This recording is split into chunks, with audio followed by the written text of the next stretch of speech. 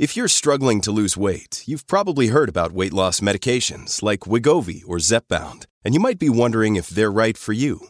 Meet PlushCare, a leading telehealth provider with doctors who are there for you day and night to partner with you in your weight loss journey. If you qualify, they can safely prescribe you medication from the comfort of your own home. To get started, visit plushcare.com/weightloss. That's plushcare.com/weightloss. plushcare.com/weightloss. I'm Charles Payne. I'm Martha McCallum. I'm Greg Jarrett, and this is the Fox News Rundown. Friday, March 1st, 2024. I'm Chris Foster. A Supreme Court decision on whether Donald Trump can even be prosecuted in his already delayed federal election case could be more than 3 months away, even deeper into the presidential campaign. If President Trump is officially the nominee, then if we're doing debates, but during the day he's stuck in a federal criminal trial, it's just so strange. But by winning the ability to have the Supreme Court hear his case, he's bought all that time that is in itself a win. We're speaking with Fox News Sunday host Shannon Bream. I'm Lisa Brady. New research raises an even bigger red flag about junk food and the amount people are eating. Part of the challenge is that when we walk down the street and we're grabbing a snack, it's more readily available to buy a bag of chips than it is to buy an apple. And I'm former Acting Attorney General Matt Whitaker, and I've got the final word on the Fox News Rundown. Mitch McConnell is stepping down as Senate Republican leader in November after a record 17 years on the job. To serve Kentucky in the Senate has been the honor of my life. To lead my Republican colleagues has been the highest privilege. He helped transform the federal judiciary, with the Senate confirming 3 conservative Supreme Court justices and more than 200 lower court judges under McConnell's leadership. A historic case being taken up by the Supreme Court is whether Donald Trump has presidential immunity against prosecution in his federal election interference case that was originally supposed to start next week. Listen, the delay is a win at this point. Even if he loses at the Supreme Court, decision likely by late June. If it follows the protocol that we think it will, could come sooner. But okay, that's the drop-dead deadline, is by the end of June. Fox News Sunday and Living the Bream podcast host Shannon Bream. Even then, only does the trial court unpause where it was when this whole thing started, meaning pretrial motions and discovery, a big federal criminal case. That can take weeks or months. That means this potentially pushes the start of that trial to September, October. Is that something special counsel Jack Smith is going to want to do that close to an election? It's really tough optics if President Trump is officially the nominee, then if we're doing debates, but during the day he's stuck in a federal criminal trial. It's just so strange. But by winning the ability to have the Supreme Court hear his case, he's bought all that time that is in itself a win. Why couldn't you do all the pretrial motions and pretrial proceedings and hearings concurrently with all these appeals and say, okay, once the Supreme Court makes its decision, if Trump loses, bam, we can get going almost right away?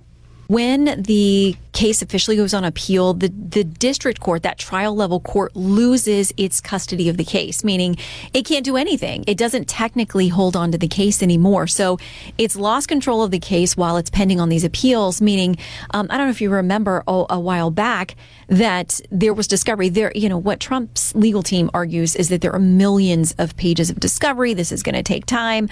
Well, the government was still providing discovery, meaning exchanging material. And the Trump team fired back and said, oh, no, this whole thing's supposed to be on pause. Don't give us stuff that, we would have asked for in the process of a trial. So they wanted everything paused. And that's what happened. So technically, the trial court doesn't have custody of this thing, meaning they couldn't restart it if they wanted to. Got it. Okay. Now, there is some outcry that the Supreme Court has been slow walking this to Trump's benefit. Is that at all a fair assessment? Well, for people who maybe aren't as familiar with the Supreme Court, this is lightning speed. This is them on the super fast track. The fact that they would say, okay, we're going to get into this thing and we're going to hear arguments in April, meaning everybody's going to get to fully brief this thing. We are handling this as a case on the merits. For them to add it into their already jam-packed calendar, which at this point isn't taking any more cases, it actually is quick for them. So it may feel slow by everyday standards, but for them, this is sort of rocket docket action. Well, speaking of the Supreme Court, that's part of Mitch McConnell's lasting legacy, along with getting a lot of other conservative judges on the bench. He's going to go back to being a regular old senator. Let's talk about his legacy and what he might be remembered for. I think you nailed it. I mean, there's so many things. He was such a, he is a really great tactician, much in the way that you would hear people over on the House side talking about former Speaker Nancy Pelosi. Like, they know how to get votes done. They know how to negotiate. They know how to procedurally use every bell and whistle that's available in the, just the procedure and the way that things get done to actually get things accomplished. But I do think for Mitch McConnell, so much of that is going to be the justices and the judges that were done under Trump's 4-year term. We all remember when, it was still President Trump running for election, that there was a situation when obviously Justice Scalia passed away, and there was a knockdown, drag-out fight over trying to get that seat filled by Merrick Garland, now our Attorney General, before the election. And Mitch McConnell locked it down, held it firm. That seat did not get filled by Democrats, and it eventually went to Justice Gorsuch. So, I mean, those moments and those judicial appointments, which outlive any senator, any president by sometimes decades, is certainly going to be at the top of his legacy. Mitch McConnell says he's going to finish out both jobs that he was elected to do. Mm-hmm. He'll be his party's leader until November, and he will then finish out his Senate term as elected to it by the people of Kentucky. Just not run for re-election in 2026. Is this a health thing, or is this a Donald Trump's party now thing, or is it both? To me, it feels like both. I mean, the last time I did a sit-down interview with him, I mean, you could tell that he's definitely, as most people in their 80s, and especially after having a serious injury that he had last year, but he just moves slower. His mind seemed as sharp as ever. I mean, again, the negotiating and the tactics and the, strategizing. But I think physically he's weary. I think the death of his sister-in-law recently was a blow to their family.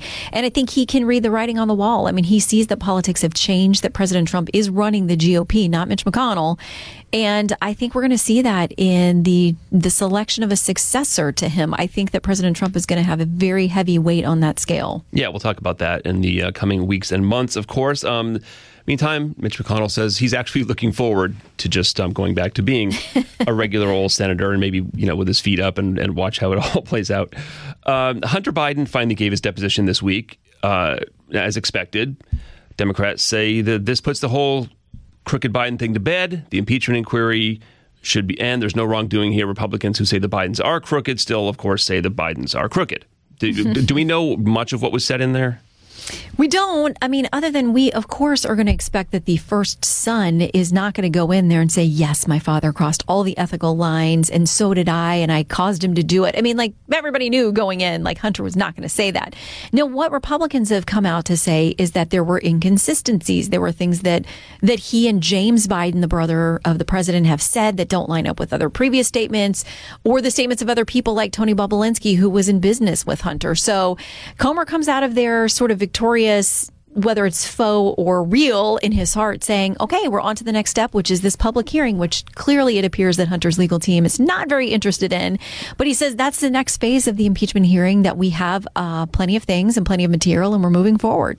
What do you make of this uncommitted movement against the president? 13% in this Democratic primary in Michigan voting uncommitted. Now, in large part, that was a protest of the president's support of Israel's war on Hamas. Is Michigan a special case with its large Arab American population, especially in some of the cities there, or is this going to spread? And will it matter in November in terms of maybe turnout in close states? We'll see, but I think in Michigan, gosh, people were organized. I mean, to take your effort to go vote for somebody that you know is not going to win, uncommitted, and to do it in such big numbers, I think was very much an absolute message targeted him over the way that, things are playing out in Gaza. Now, even if it's just confined to that one state, that could really matter. Michigan is a very critical state that he won by a relatively small margin the last time around. So it's not as if those folks who voted uncommitted are going to show up and vote for President Trump, but they might just stay home. So that's a real problem. The White House has had a real sensitivity to that particular state and what it says. But even if it just stays there, that's a problem for them potentially. This Bloomberg News morning consult polls out Michigan, 6 other swing states, Arizona, Georgia, Pennsylvania, North Carolina, Nevada, and Wisconsin. Guess who went over 7 and who went 7 for 7 in those? Not good news for the White House. These are critical states where the average across all the states, I think, was about a 5-point advantage to President Trump. But some of these states that they broke out into states that Biden actually won in 2020, Trump had a 6-point lead. in those states. So this should be alarm bells for the White House. Again, they keep feeling like, all right, the economy's improving. People are going to feel better the closer we get to the election. And people will come home. They're going to come home to vote for me because they're not going to want the chaos of President Trump. Both of them point the finger at each other and say, if you elect this guy, it's going to be the end of democracy. Right now, it appears in these very critical swing states, the Trump message is resonating amidst things like the border and the economy and all kinds of things that people say are their top issue, and that they also give the edge to President Trump on handling those issues. Yeah, Super Tuesday coming right up. That was the first mention we've had of Nikki Haley in this conversation so far. Apologies to her and her supporters and her campaign. But what's going to happen after Tuesday? She's going to pick up some delegates here and there. Does she have the money to go forward and the will to go forward? She has the money. Right now, it's not a donor problem for her. It's a voter problem for her. She's going to keep making this argument. But then when you have things happen, like you've got the Illinois judge this week who decides to kick President Trump off the primary ballot, those are the kinds of things that are going to give her an argument to say, listen, he may not be a choice everywhere. I've got to stay in and keep fighting. They've always signaled towards Super Tuesday. And yes, she's going to pick up some delegates that day. But then the real question becomes, what is the purpose and how much longer does this fight last? She does have the money, but she doesn't have the votes at this point.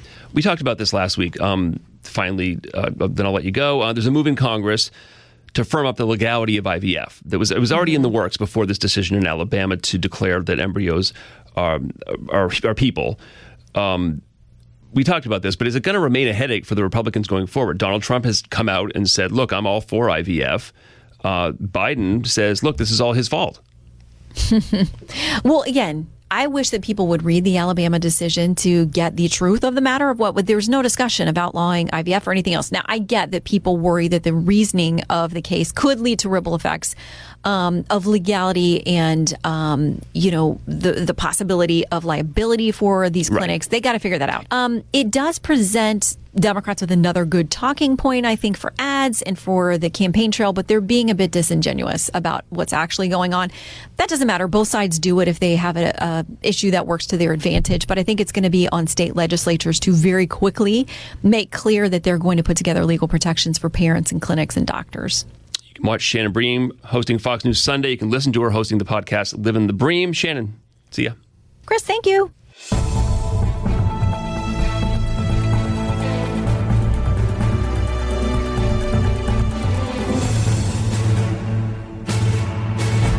Hey, it's Ryan Reynolds, and I'm here with Keith, co-star of my upcoming film, If, only in theaters May 17th. Do you want to tell people the big news?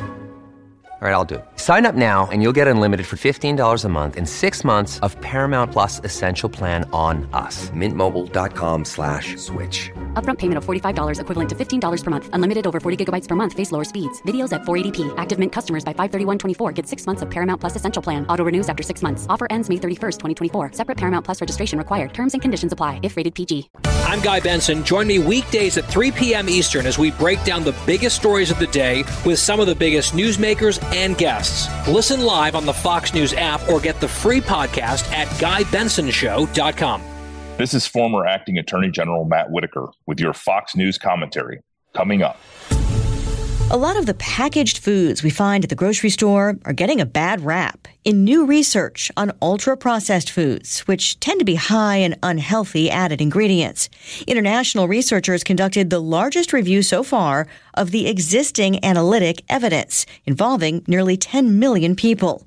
The results, published in the British medical journal BMJ, show that diets high in ultra-processed foods can raise the risk of 32 health problems, including about a 50% increased risk of cardiovascular disease-related death and a 12% greater risk of type 2 diabetes, drilling down on something many health officials are already concerned about. The American diet is now composed mostly of ultra-processed foods. Dr. Ashley Gerhard, a professor of psychology at the University of Michigan, told lawmakers in December studies have found key signs of addiction with these foods. If addictive mechanisms are being triggered by ultra-processed foods, this may be an overlooked reason why it can be challenging to reduce intake, even in the face of health conditions like diabetes. At that same hearing, Health Committee Chair Senator Bernie Sanders said the diabetes and obesity epidemics go hand in hand. How did it happen, according to the CDC, that the rate of childhood obesity in America has tripled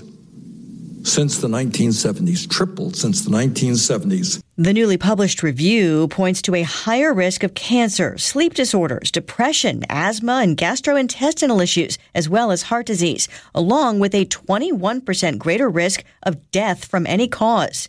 Though there are varying degrees of evidence, graded by the researchers on a scale from convincing to suggestive or weak. My first reaction about ultra-processed foods being bad for our health is that it's something that we sort of have already known, because ultra-processed foods contain many ingredients, industrialized ingredients. Dr. Lisa Young is a registered dietitian nutritionist, author, and adjunct professor of nutrition at NYU. They're foods that you can't make in your own home kitchen. They're foods that have a lot of salt, sugar, unhealthy ingredients. So it does make perfect sense.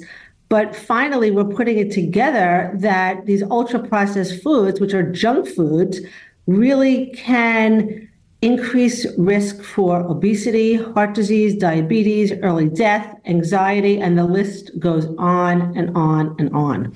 Let's give people a little more context about what ultra-processed foods are, especially as opposed to just processed foods. And I know you kind of alluded to it in a nutshell when you said it's, they have ingredients that you can't make in your own home kitchen. Is this list ever expanding, or has it pretty much stayed the same for a few decades now? We're really kind of honing in, and, we're debating certain foods, and where those certain foods might fit in. But for foods like soda, cookies, candy, again, not something that you're making with 3 ingredients at home. Sugary cereals, these are clearly considered ultra-processed foods. And it's foods that have the word ultra in front of processed. So frozen vegetables, for example, are processed, but they're not heavily processed. And so we want to distinguish something. Baby carrots are somewhat processed, but they're not ultra processed. So when you're seeing something with 10, 15 ingredients that you cannot pronounce, things that have added sugar as the first ingredients, enriched wheat flour, that's white flour, that's stripped of the whole grain, that is an example of something that is going to be ultra processed foods. Right, I know a lot of snacks would fall into that category too, like potato chips, for instance. When it comes to cereal, I know some of them, the big manufacturers, have made an emphasis in recent years on saying, whole grains now instead of the alternatives. So do we have to consider, all cereals and breads that aren't whole grain or that aren't bran, for instance, in the case of cereal? Do we have to consider those all bad, or is it there's really a distinction there? I believe that there is a distinction. So first of all, you might have something like an oatmeal, like a plain oatmeal. Something like that would be, the best. But if we're talking about, let's say, a cold cereal, and you could have a cereal that is really just a whole, and I don't want to use brand, so I'll stay away from that. But let's say you have like a cereal that's like whole grain, and that's the first ingredient. So that's the most important thing, is the order of ingredients. And so the first ingredient says it all. If that first ingredient is whole grain oats or whole grain, then you are in far better shape. And if there's only 1 gram of sugar, of added sugar, then you are in much, much better shape than you are if the first ingredient is sugar, the second ingredient is enriched wheat flour, the third ingredient is salt, and then down the road, we might have something like a whole grain. So a sugary cereal, something that has more than 5 grams of added sugar, a cereal that's going to be low in fiber, those are problematic. This research warns about eating too many ultra-processed foods. And that begs the question, how much is too many? Yeah, it's so interesting because I have studied portion sizes and I've tracked the history of portion sizes getting larger. And in December 2022, I co-authored a paper on my latest work in the American Journal of Public Health. And what we found was that the ultra-processed food portions those are the foods that have increased in size and have continued to increase in size. So sodas are still jumbo sodas. We've got chocolate bars, French fries. We've got, those hamburgers in the fast food places that are made on the processed white flour, that these portions of ultra processed foods are too big. So often when you're like, how many is too much? It isn't just a number, 1, 2, 3. It's also what is the size of that product. We don't yet know exactly what that cutoff is, but the one thing we do know, Lisa, is the less the better. One of the most eye-opening things about this research is that these kinds of foods, the ultra-processed kind, account for up to 58%, so well over half, of total energy intake per day in the U.S. Are people ignoring the warnings so far that we've had about these foods, or are many just not able to work around it or not work around it easily enough to, make enough changes? Because obviously for a lot of people, cost becomes a factor and time management also becomes a factor. The healthiest things tend to cost more and to be more time consuming to prepare. Yes, that's true, but there are workarounds. And first of all, 58%, and I want to just reiterate this important statistic that you gave, 58% of total energy, that means 58% of the total calories that we eat. So almost 60% of our diet are coming from junk food, just to sort of like reframe that for people.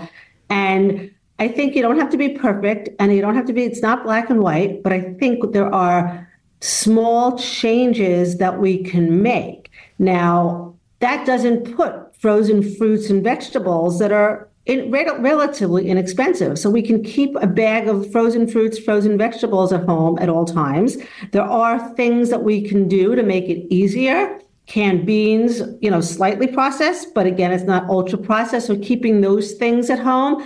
But part of the challenge is that when we walk down the street and we're grabbing a snack, it's more readily available to buy a bag of chips than it is to buy an apple. So if you just pack an apple with you or an orange and you just make that little bit of an effort, that will go a long way. Drink water instead of soda. That's half the battle.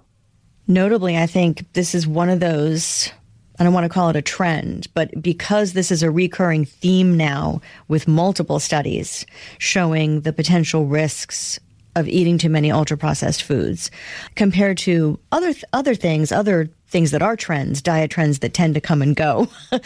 Are there any things that you're seeing right now that are actually not working, or on the flip side that are helping people? For instance, intermittent fasting. That's been a thing that I've heard a lot about lately. Yeah, I think something like intermittent fasting, it takes away the importance of what you eat, and it focuses more on, when you're eating.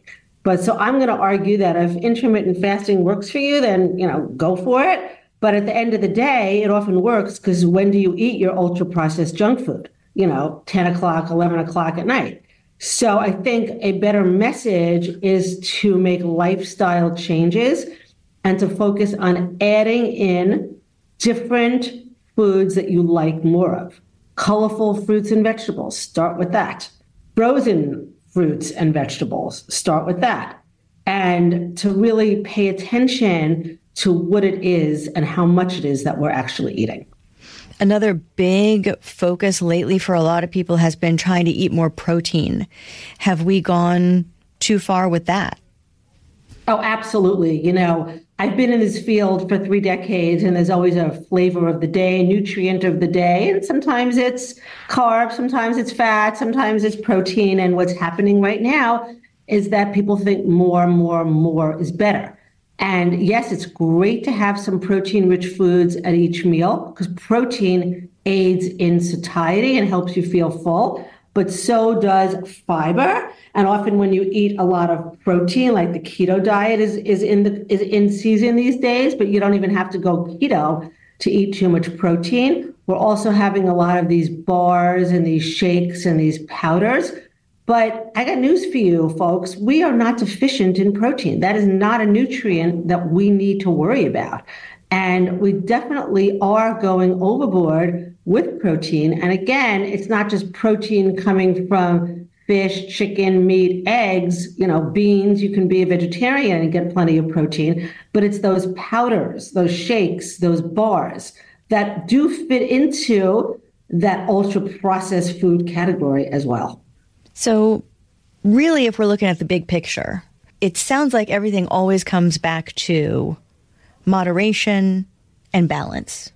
Absolutely. Moderation, balance, choose color, eat a colorful diet, and eat more fruits, vegetables, whole grains, more plants. Doesn't mean you have to be extreme. You don't need to go extreme. And you want to enjoy your food as well. So you want to, when you eat more healthy, you sort of retrain your palate that you want those foods, and then you no longer want that junk food. Dr. Lisa Young, registered dietitian, nutritionist, thank you very, very much for your time. My pleasure.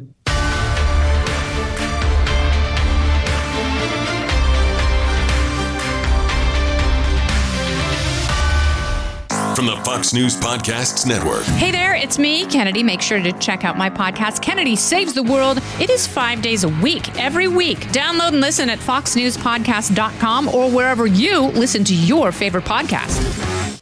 Subscribe to this podcast at foxnewspodcasts.com. It's time for your Fox News commentary. Matt Whitaker. What's on your mind? Since the moment he took office, Joe Biden and his administration have engaged in a full-fledged campaign to weaponize the federal government against their political opponents and people of faith. Recently, 11 anti-abortion protesters were convicted for peacefully protesting and praying at a Tennessee abortion clinic in 2021. Their crime? Arriving at an abortion clinic before it opened and sitting in prayer while handing out flyers that shared the value of human life. These pro-life activists were convicted under the Freedom of Access to Clinic Entrances Act, otherwise known as FACE, a 1994 statute that makes it a federal crime to interfere in any way with a person's attempt to get a medical service. Initially, the FACE Act was passed to protect both the supposed rights to access abortions and the right to protest peacefully, as well as the safety of churches and pregnancy centers. Sadly, churches and pregnancy resource centers have been subject to a spree of violent attacks in the wake of the Dobbs decision, to which the Biden administration has turned a blind eye. However, under the Biden administration's weaponized Justice Department, the FACE Act is primarily being used to go after people of faith who stand up for what they believe and protest to protect innocent life. Each of these 11 peaceful protesters now faces up to 10.5 years in prison and fines up to $260,000 for participating in that day of prayerful protest. Luckily, Congressman Chip Roy and Senator Mike Lee have moved to repeal the FACE Act and replace it with a bill of their own, titled the Restoring the First Amendment and Right to Peaceful Civil Disobedience Act, which would prevent the Biden administration from weaponizing the federal government against Christian conservatives. But the weaponization of government against conservatives and people of faith doesn't end there. In 2021, the Biden administration released a memo instructing the Department of Justice to go after concerned parents at school board meetings after receiving a letter that compared these parents to domestic terrorists. Last year, it was also revealed that the FBI mounted a spying program on traditional Catholics, particularly those interested in the Latin Mass, and identified them as individuals who might be part of the far-right nationalist movement. In the eyes of the Biden Department of Justice, these Christian patriots are the actual threat to the American way of life, not the criminals who are carjacking, terrorizing, and even killing everyday Americans in our cities. The administration has clearly made use of the justice system against their political enemies. It's clear they consider everyone who opposes their views as enemies as well. These unprecedented acts of weaponization of the Justice Department prove that the Biden administration is eager to deploy the full force of the federal government against its perceived political enemies, while letting real crimes, such as the D.C. riots and the destruction of federal property, go unpunished. As Americans continue to fall victim to rising crime and violence in their neighborhoods, the Biden administration should focus on keeping our communities safe and putting real criminals behind bars. The Department of Justice should never be used as a weaponized arm of the executive branch to harass, intimidate, and stifle political opposition. The American people should demand better from the Biden administration. If President Biden continues to go after Christians and other people of faith while letting the real criminals run free, justice remains nowhere to be found in the DOJ except for its name. This is former Acting Attorney General Matt Whitaker. You've been listening to the Fox News Rundown. And now, stay up to date by subscribing to this podcast at foxnewspodcasts.com. Listen ad-free on Fox News Podcasts Plus on Apple Podcasts. And Prime members can listen to the show ad-free on Amazon Music. And for up-to-the-minute news, go to foxnews.com. I'm Guy Benson. Join me weekdays at 3 p.m. Eastern as we break down the biggest stories of the day with some of the biggest newsmakers and guests. Listen live on the Fox News app or get the free podcast at GuyBensonShow.com.